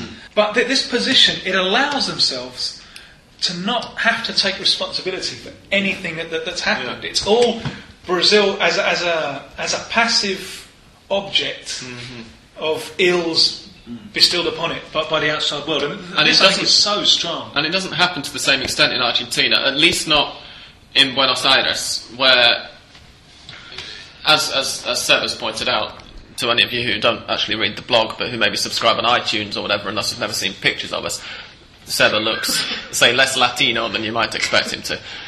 I look more Rooney than I look. Yeah, he doesn't look like a typical Racing guy. This is Steve Bruce in it.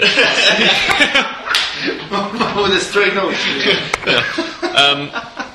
But yeah, I mean, certainly in Buenos Aires, at least, the vast majority of the population have at least some European blood in them. They're of European descent, and so this kind of otherness, let's say, from the blame doesn't happen in Argentina to the same extent, where everybody is almost has some European blood and natives. I'd say in Argentina, and this goes for kind of like society, politics, history, even football. Thank you for saying football, Dan, because I was I'll bring it back. Like, it's kind of this. There's definitely in Argentina like this culture of, I'd say, probably at the best you could call it self-criticism, and at the worst it'd be kind of like self-flagellation, if you can use that word. Like the fact that they're so kind of proud of their country, but also so kind of like negative about it. This fact that they're always kind of like having a go at themselves. So I think you can see this. There's an excellent advert that's just come out on TSE, which is for the Copa America. And I can't imagine this in any other country. Definitely not England, probably not Brazil, from what I know. And it basically starts with a comedian who's, I think he's meant to be Mexican or possibly something like that, who just stands up and tells about 7 or 8 anti-Argentine jokes. You know, really kind of like... The whole thing about South America and Latin America is these jokes about Argentinians being arrogant, and this is what this comedian is telling. Yeah, they're right, we are superior, so they're right to make it's just this like... It's a fantastic thing, like the fact they're just aware of this, and, you know, they know there's things wrong, but at the same time, you know, the commitment to the country and the team is unquestioned. Yeah. Is unquestioned. I'm trying to work out how we can drag this back onto the topic of the 2011 Torneo I just Clausura. mentioned the Copa America in passing. You did, you're quite right. You can drag it back. Yeah, I would like to get I'm stuck. a few Damn thoughts it. from Tim on the Copa America. So we will give our thoughts. This has been going for like 3 hours already, but Yeah, almost literally. Continue. no, we could perhaps finish off with your thoughts about how the Copa America is going to go. Do you see it as a Brazil-Argentina final? Do you see someone else sticking their noses in there? What I think is so wonderful about it is that I think we're at a moment now when the strength and depth of national team football in South America is better than it's ever been. Because of the World Cup qualifiers, it's been a revolution, I think, that the marathon format of World Cup qualification has given the weaker nations a regular calendar, guaranteed income, possibility to grow for the long term. What do you think 25 years ago what Ecuador and Venezuela were? Well, they were obviously Luxembourg and the Faroe Islands. They were, and Even 10 years ago in the case of Venezuela. in the case of Venezuela, yeah. And Ecuador, the first signs of perhaps the Copa America of '89, when I think they beat Uruguay and gave Maradona's Argentina a tough game. But it's still very recent, you know. The idea of an Ecuador player in the final of the Champions League, you know, happened for the first time this year. So we're also the Copa America has just found the perfect place in the calendar. Yeah. I've been at Copas before when there were more police than supporters, because the whole thing had been devalued every 2 years alongside the main event, which was the World Cup qualifiers. So teams were there for Hernan Dario Gomez once, he said we were taking part when he was coach of Ecuador. We were taking part as much for reasons of folklore as anything else. That's not the case now, you know, because it is an important dry run. Everyone will want to come out of the Copa ready for World Cup qualification. So that makes it an important tournament. And obviously there's extra pressure on Argentina. 18 years without a title, being at home. There's extra pressure on Brazil because Brazil have been so successful recently, and this is the most serious competitive test that Brazil have on the way to 2014. So I'm really very optimistic about it. I think it's going to be a fascinating competition. Lots of things to enjoy. I think I wrote in the BBC blog today. It's both a chance to visit a place where history has been made so often in football. You know, the first Copa America, the first continental tournament was staged here in 1916. Right. I love that historical aspect. I absolutely love that. It's the oldest international football tournament in the world. You know, I love getting off on how important this tournament was in the 20s. When essentially it paves the way for the World Cup, because it's the annual Copa America that allows Uruguay to be so good and win the Olympic titles, which then leads to the World Cup. So in that sense, the World Cup is a child of the Copa America. You know, the great football that was being played in the 40s, when obviously Europe has got its mind on weightier matters. Argentina's going through a golden age. Brazil has professionalised in the 30s. Professionalisation means your poor players, your black players, they've got a place in the game now. So that's coming through in the 40s. In the 40s, as well as Argentina's golden age, it's Brazil paving the way for its domination that starts from 58. I love the chance that we've got to be in contact. It's almost like a communion, if we're talking about football as a secular religion. The chance that we've got to be in contact with these great Copa Americas of the past, where history has been made. Yeah. But also, we've got history in the making here, you know, because this Copa starts the new cycle of competitive games. And this is the first time that Venezuela go into a cycle with realistic hopes of qualifying for the next World Cup. So history is being made here. History is also being made with the things that we touched on earlier on, with the decentralisation of Argentinian football. History is being made here with Belgrano unseating River Plate. And now, you know, Cordoba staging games, Santa Fe staging games. San Juan have a new stadium in San Juan and the chance, perhaps, of a team in the first division next year.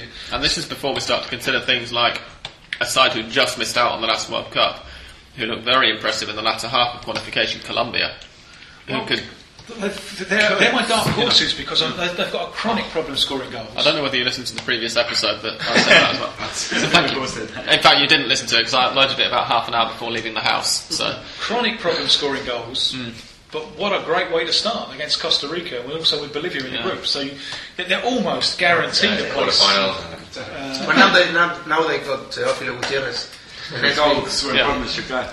next goal. And also a perhaps lesser known talent such as Radamel Falcao Garcia. Far be it from me to say I wish he was still with River. And Jackson Martinez can play a little bit as well. Yeah. Pedro Moreno as well for us. Yeah. That's a very good player. And we haven't even mentioned Well, that's my chutney. It's good. So do you see anyone interrupting the Brazil You might not like that. final? What? It tastes of something. I suppose the fans would love. Sorry, Dan, say that again. Sorry, do you see anyone possibly interrupting the Argentina-Brazil final? Well, the world would love a Brazil-Argentina final, wouldn't it? And I've been at so many Brazil-Argentina games now. I've been at all the World Cup qualifiers between them, it's a pathetic thing to boast about. But I think it's the biggest thing I've got, of all the World Cup qualifiers I've played. I should interrupt at this point and say that when myself and Australian Dan said on Twitter shortly before leaving that we were recording a podcast with Tim Vickery tonight, somebody very quickly replied to me and said, please tell Tim that I would love his job. So that's linked in. It looks great from the outside. Yeah. I don't know if he'd want to exchange paychecks. I'm not too sure about that. Well, yes. On Uruguay, the last two Copas semi-finals, it went to penalties against Brazil. Right.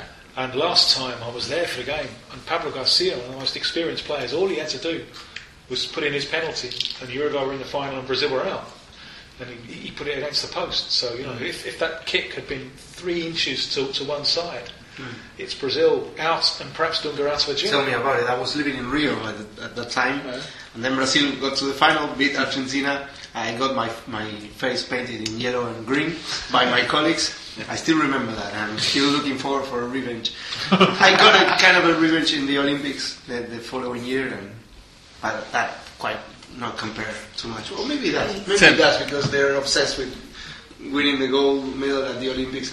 In terms of Seb has covered a couple of tournaments before. He's been to the Olympic Games in Beijing in 2008, and he's been, let's say, sitting back at us, myself, Australian Dan and English Dan, and laughing at us to an extent at our childish glee, because this is going to be the first tournament that any of us have been accredited for that we're going to have covered as journalists. They are virgins! Yeah, we're losing our cherries in this respect. The first cut is the deepest. And of course we've made... We don't make too much of a secret about the fact that obviously, say myself and English Dan, if England play against Argentina, then we support England. Australian Dan, I imagine, he's just gone to the toilet for our listeners, so he's not here to check, but I imagine if Australia play against Argentina, he supports Australia. But otherwise, we support Argentina. Are you the same with Brazil, or do you not obviously, we know it's good for work, if they keep winning, it's good for us if Argentina keep winning. Can I let you into a secret? And no one is ever allowed to say this ever again. But I don't know any foreigner who's been in Brazil for a period of time who's not secretly delighted when Brazil lose. Really? No way! You get it shoved down your throat so much. I've never been to Brazil, I have to say, but it's so much. Right. Well, I've heard something similar to people. No, but the thing about Brazil is, and I figured that when I was interviewing Petkovic about the whole gringo thing. Yeah. You know that no matter where you come from, Petkovic no matter is how long. Sorry, Ashley, but just to interrupt. Petkovic, for those who don't know, is he Flamengo's Serbian? Serbian playmaker. Number 10. Flamengo. Well, he is considered the gringo, most loved gringo in Brazil. And you know the story better because he's played in every possible club in Brazil for the last 15 years, 16 years. He came there as a young boy, anyways. And he was telling me that he felt more Brazilian now, blah, blah, blah. But I sensed deep down, even though Brazilians are superbly more accepting than Argentines when some foreigner comes, you always will be a foreigner, no matter how long you live there. But in Argentina, after a couple of years, you're one of them. Yeah, once they accept you. This is an immigrant country. Well, we and haven't maybe in Brazil, it's not like that. Totally agree. Totally agree. There's been a documentary about him just been released. And guys saw the... It's called Gringo. Gringo.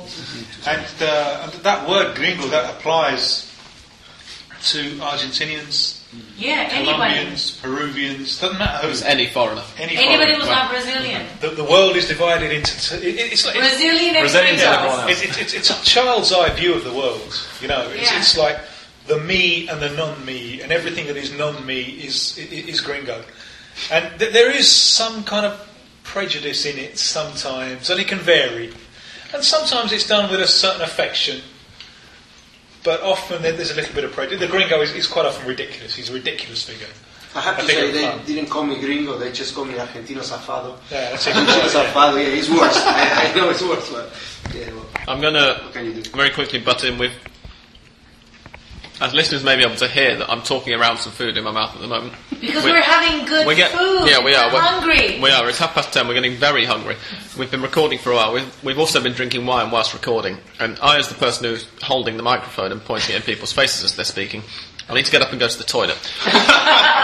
So at this point, I'm going to put the microphone down and come back. And then very quickly, when I get back, we're going to do what I know most of our listeners have been dying to hear, which is the comparison between the real-life final Torneo Clausura tournament and the tournament as predicted by Mystic Dan.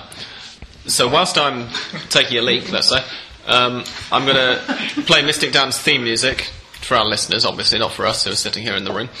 And when I get back, we'll do that. I'm going to heat up the doll because I need to serve good food to my visitors. And then, as Hasley has just said, we're going to sit down for dinner, which our listeners will not be party to, I'm afraid. We're going to switch the dictaphone off before that. So I'll be right back.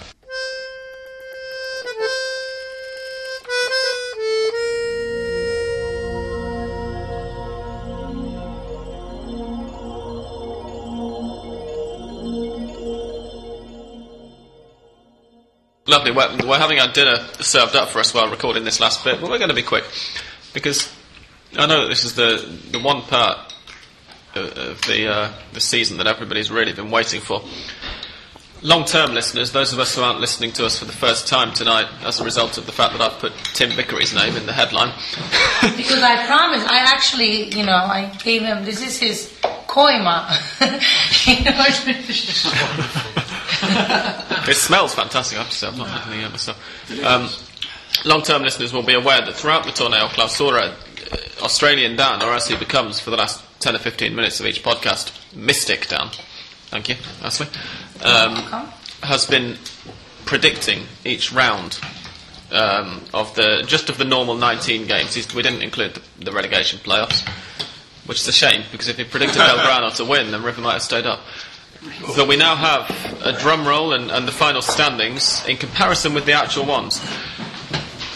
Give us the actual ones. Now, I have to say, Australian Dan and English Dan already know the major, let's say, mistake that Dan made in this. Seb has been waiting to hear it live. Now, okay. I call it a cosmic misunderstanding. Yeah. Not a mistake.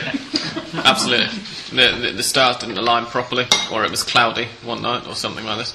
Well, we talked about Mercury retrogrades and stuff. Yeah. Affect everything. And in fact, I have just realised that I tore this Clausura table out of the paper from the day after River's relegation, which of course means that it doesn't include last Sunday's results.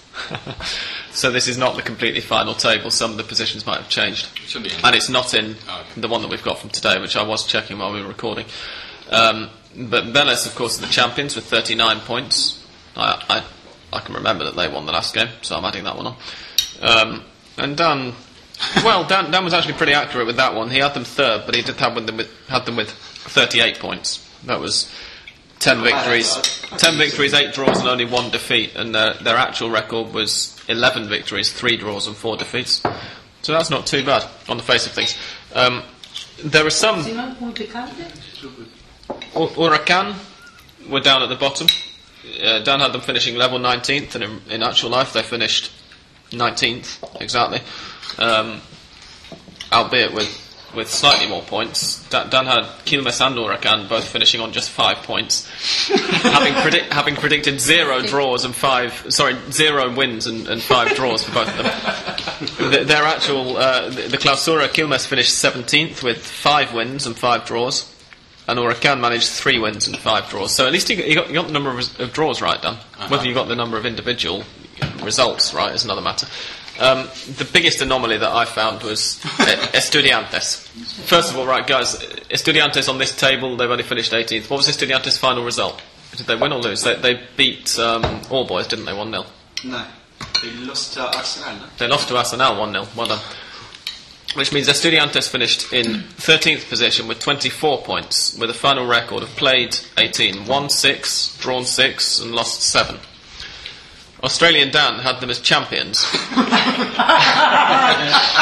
with 40 points, having won 11, drawn 7, and lost 1. And that was the final day result that you correctly predicted. The loss to Arsenal on last weekend. They weren't as good as I thought. A lot of people thought they were going to Dan found out that Sabella was gone.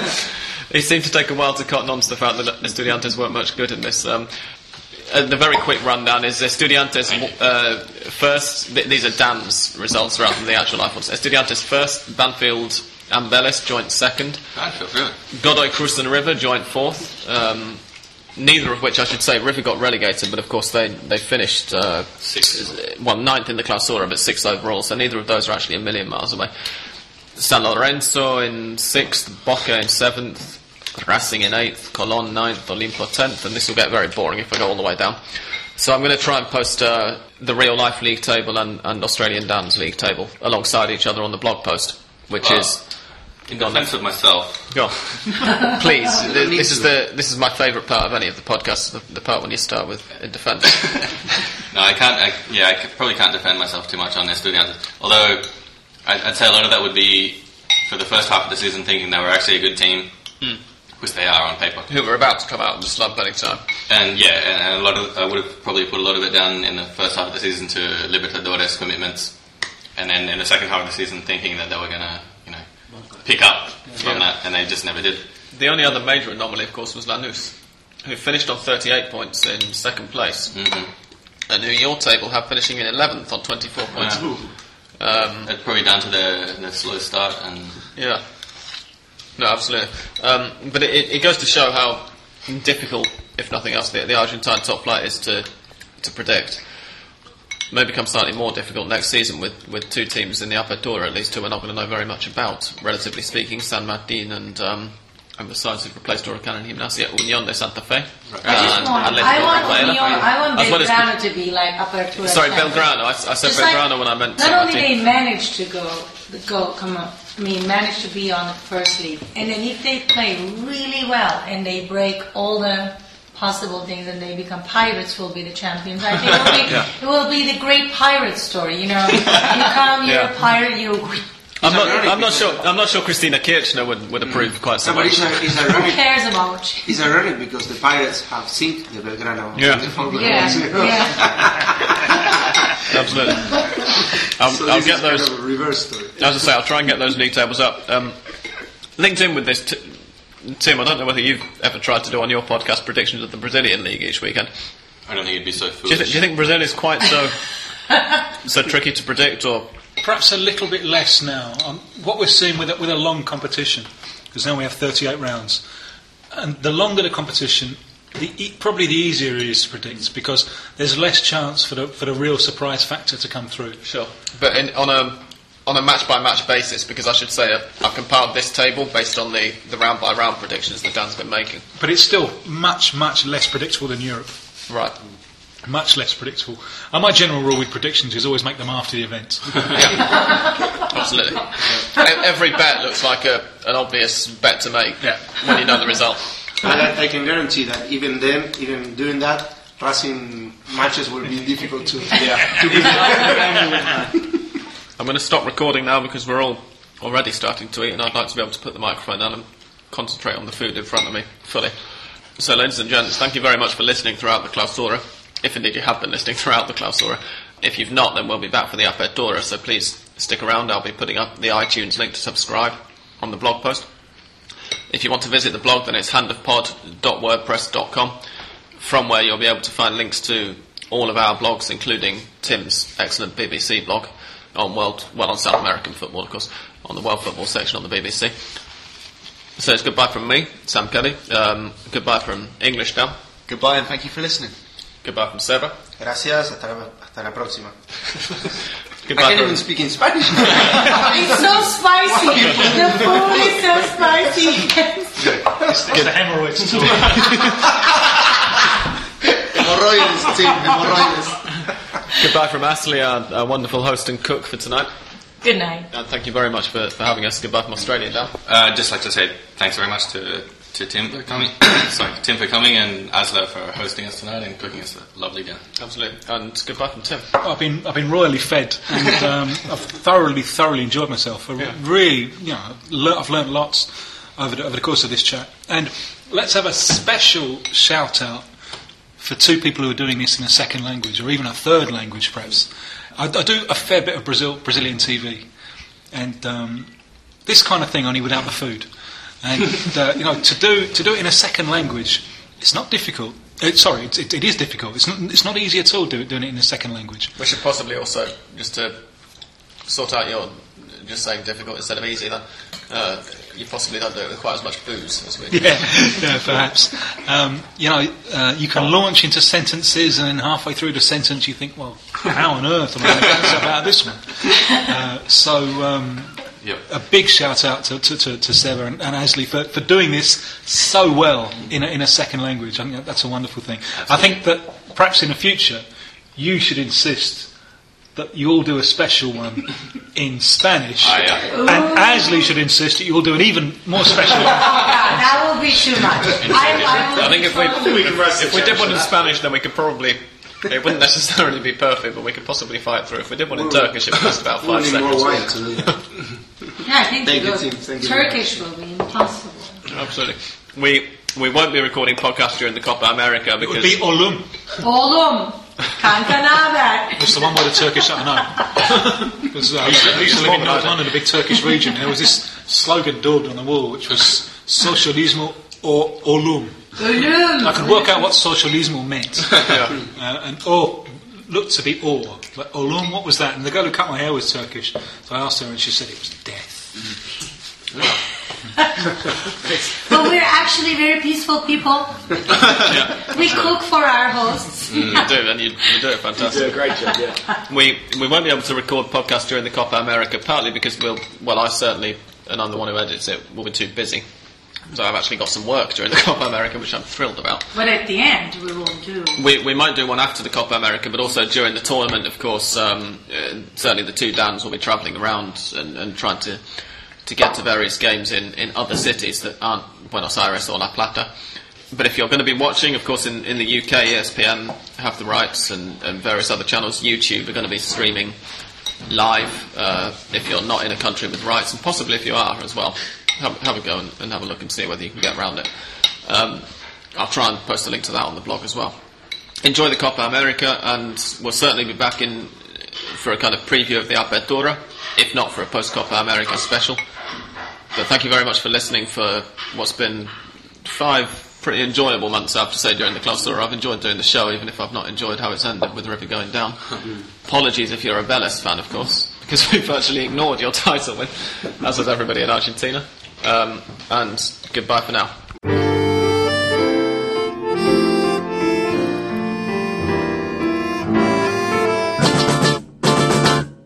Because like squirrels, you're storing up points that might be useful in 2 years' time. Yeah, and even more immediately for the Copa Libertadores at the end of the year. Yes. And everything. And I'll say as well that I've actually written both on my blog and in a SoccerNet piece that was published, went online about half an hour before I left my house this evening. God, what was I going to say? Stop auto-promoting yourself. Go back to the podcast. It's a very hard impulse I know. If you start sentences and then can't remember what you're going to say at your age, what on earth are you going to be like when you reach I'm really too wise. He's 52. I just